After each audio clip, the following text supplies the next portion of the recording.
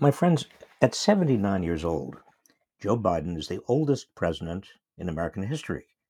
Concerns about his age top the list for why Democratic voters want the party to find an alternative for 2024. I don't think this reflects an ageist prejudice against those who have reached such withering heights, so much as an understanding that people in their late 70s and 80s wither. I speak with some authority. I'm now a sprightly 76, light years younger than our president. I feel fit, I swing dance and salsa, I can do 20 push ups in a row, yet I confess to a certain loss of, shall we say, fizz. Joe Biden could make it through his 80s. After all, it's now thought a bit disappointing if a person dies before 85. My mother passed at 86, and my father 2 weeks before his 102nd birthday. So I'm hoping for the best, genetically speaking. Threescore and ten, after all, is the number of years of life set out in the Bible. Anything beyond that ought to be considered an extra helping. After 80, it's gravy, my father used to say. Joe is on the cusp of the gravy train. Where will it end? Well, there's only one possibility, and that occurs to me with increasing frequency. I find myself reading the obituary pages with greater interest than ever before. I remember a New Yorker cartoon in which an elderly reader of the obituaries sees headlines that read only older than me or younger than me. Yet most of the time, I forget my age. The other day, after lunch with some of my graduate students, I caught a reflection of us in a store window and for an instant wondered about the identity of the short old man in our midst. It's not death that's the worrying thing about a second term of Biden, it's the dwindling capacities that go with aging. Bodily decrepitude, said Yeats, is wisdom. Well, I seem to have accumulated more of the former than the latter, and perhaps our president has too. I still have most of my teeth, in contrast to my grandfather, whom I vividly recall storing his choppers at night in a glass next to his bed. I've so far steered clear of heart attack or stroke. I pray I'm not tempting fate by stating this fact. But I've lived through several kidney stones and a few unexplained fits of epilepsy in my late 30s. I've had both hips replaced, and my hearing is crap. Even with hearing aids, I have a hard time hearing someone talking next to me in a noisy restaurant. I mean, you'd think that the sheer market power of 60 million boomers losing their hearing would be enough to generate at least one chain of quiet restaurants. When I get together with old friends, one of our first rituals is an organ recital. How's your back? Knee, heart, hip, shoulder, eyesight, hearing, prostate, digestion? The question we jokingly, and in hindsight, brutishly, asked one another in our 20s, getting much, now refers not to sex, but to sleep.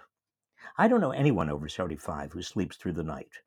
When he was president, Bill Clinton prided himself on getting only about 4 hours of sleep a night, but he was in his 40s at the time. I also recall cabinet meetings where he fell asleep. I don't understand how Biden manages in the sleep department. My memory for names is horrible. I once asked Ted Kennedy how he recalled names, and he advised if a man over 50, well, you just ask, how's the back? And he'll think you know him. My back is okay, but I can't remember a damn thing, often including where I put my wallet and keys, and also certain proper nouns, even when found, have a diabolical way of disappearing again. Biden's Secret Service detail can worry about his wallet, and he's got a teleprompter for wayward nouns, but I'm sure he's experiencing some diminishment in the memory department. I've lost much of my enthusiasm for travel and feel, as did Larkin, that I would like to visit China, but only on the condition that I could return home that night. Air Force One has a nice bedroom and personal bathroom, so I don't expect Biden's trips are too taxing. I'm told that after the age of 60, one loses half an inch of height every 5 years. This doesn't appear to be a problem for Biden, but it is for me, considering where I was at my zenith. If I live as long as my father did, I may vanish. Another dimension I've noticed is tact. A few days ago, I gave the finger to a driver who passed me recklessly. This itself was a reckless act. I'm also noticing that I have less patience than I used to, perhaps because of an unconscious use by timer that's now clicking away. Increasingly, I wonder why I'm wasting my time with this or that buffoon, and I'm less tolerant of long waiting lines, automated phone menus, and Republicans. Cicero claimed older people who are reasonable, good-tempered, and gracious bear aging well. Those who are mean-spirited and irritable will be unhappy at every stage of their lives. It was easy for Cicero to say. I mean, he was forced into exile and murdered. His decapitated head and right hand hung up in the Forum by order of the mean-spirited and irritable Marcus Antonius. How the hell does Biden maintain tact or patience when he has to deal with Mitch McConnell or Joe Manchin? The style sections of the papers tell us that the 70s are the new 50s. Septuagenarians are supposed to be fit and alert, exercise like mad, have rip-roaring sex, and party until dawn. Rubbish. Inevitably, things begin falling apart. My aunt, who lived far into her 90s, told me getting old isn't for sissies. Toward the end, she repeated that phrase every 3 to 5 minutes. Philosopher George Santayana claimed to prefer old age to all others. Old age is, or maybe as in my case, far happier than youth, he wrote. I was never more entertained or less troubled than I am now. Well, yes, in a way.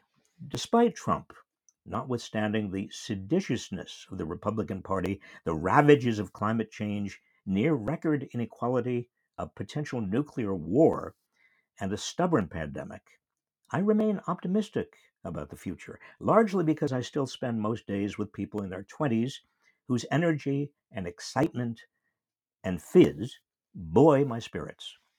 Maybe Biden does too. But I'm feeling more and more out of it.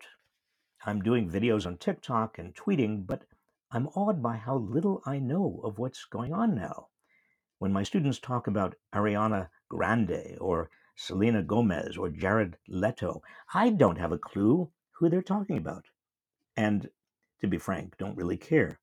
And I find myself using words, hence, utmost, therefore, Tony, brilliant, that my students and younger colleagues find charmingly old-fashioned. If I refer to Rosemary Woods or Jackie Robinson or Ed Sullivan or Mary Jo Kopechne, they look bewildered.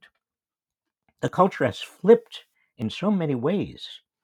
When I was 17, I could go into a drugstore and confidently ask for a package of Luckies and nervously whisper a request for condoms.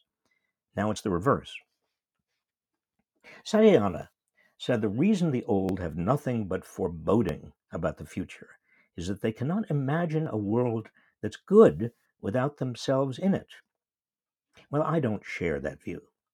To the contrary, I think my generation of boomers, including Bill Clinton, Hillary Clinton, George W. Bush, Trump, Newt Gingrich, Clarence Thomas, and Biden, have fucked it up royally. The world would probably be better without us. Joe, please don't run.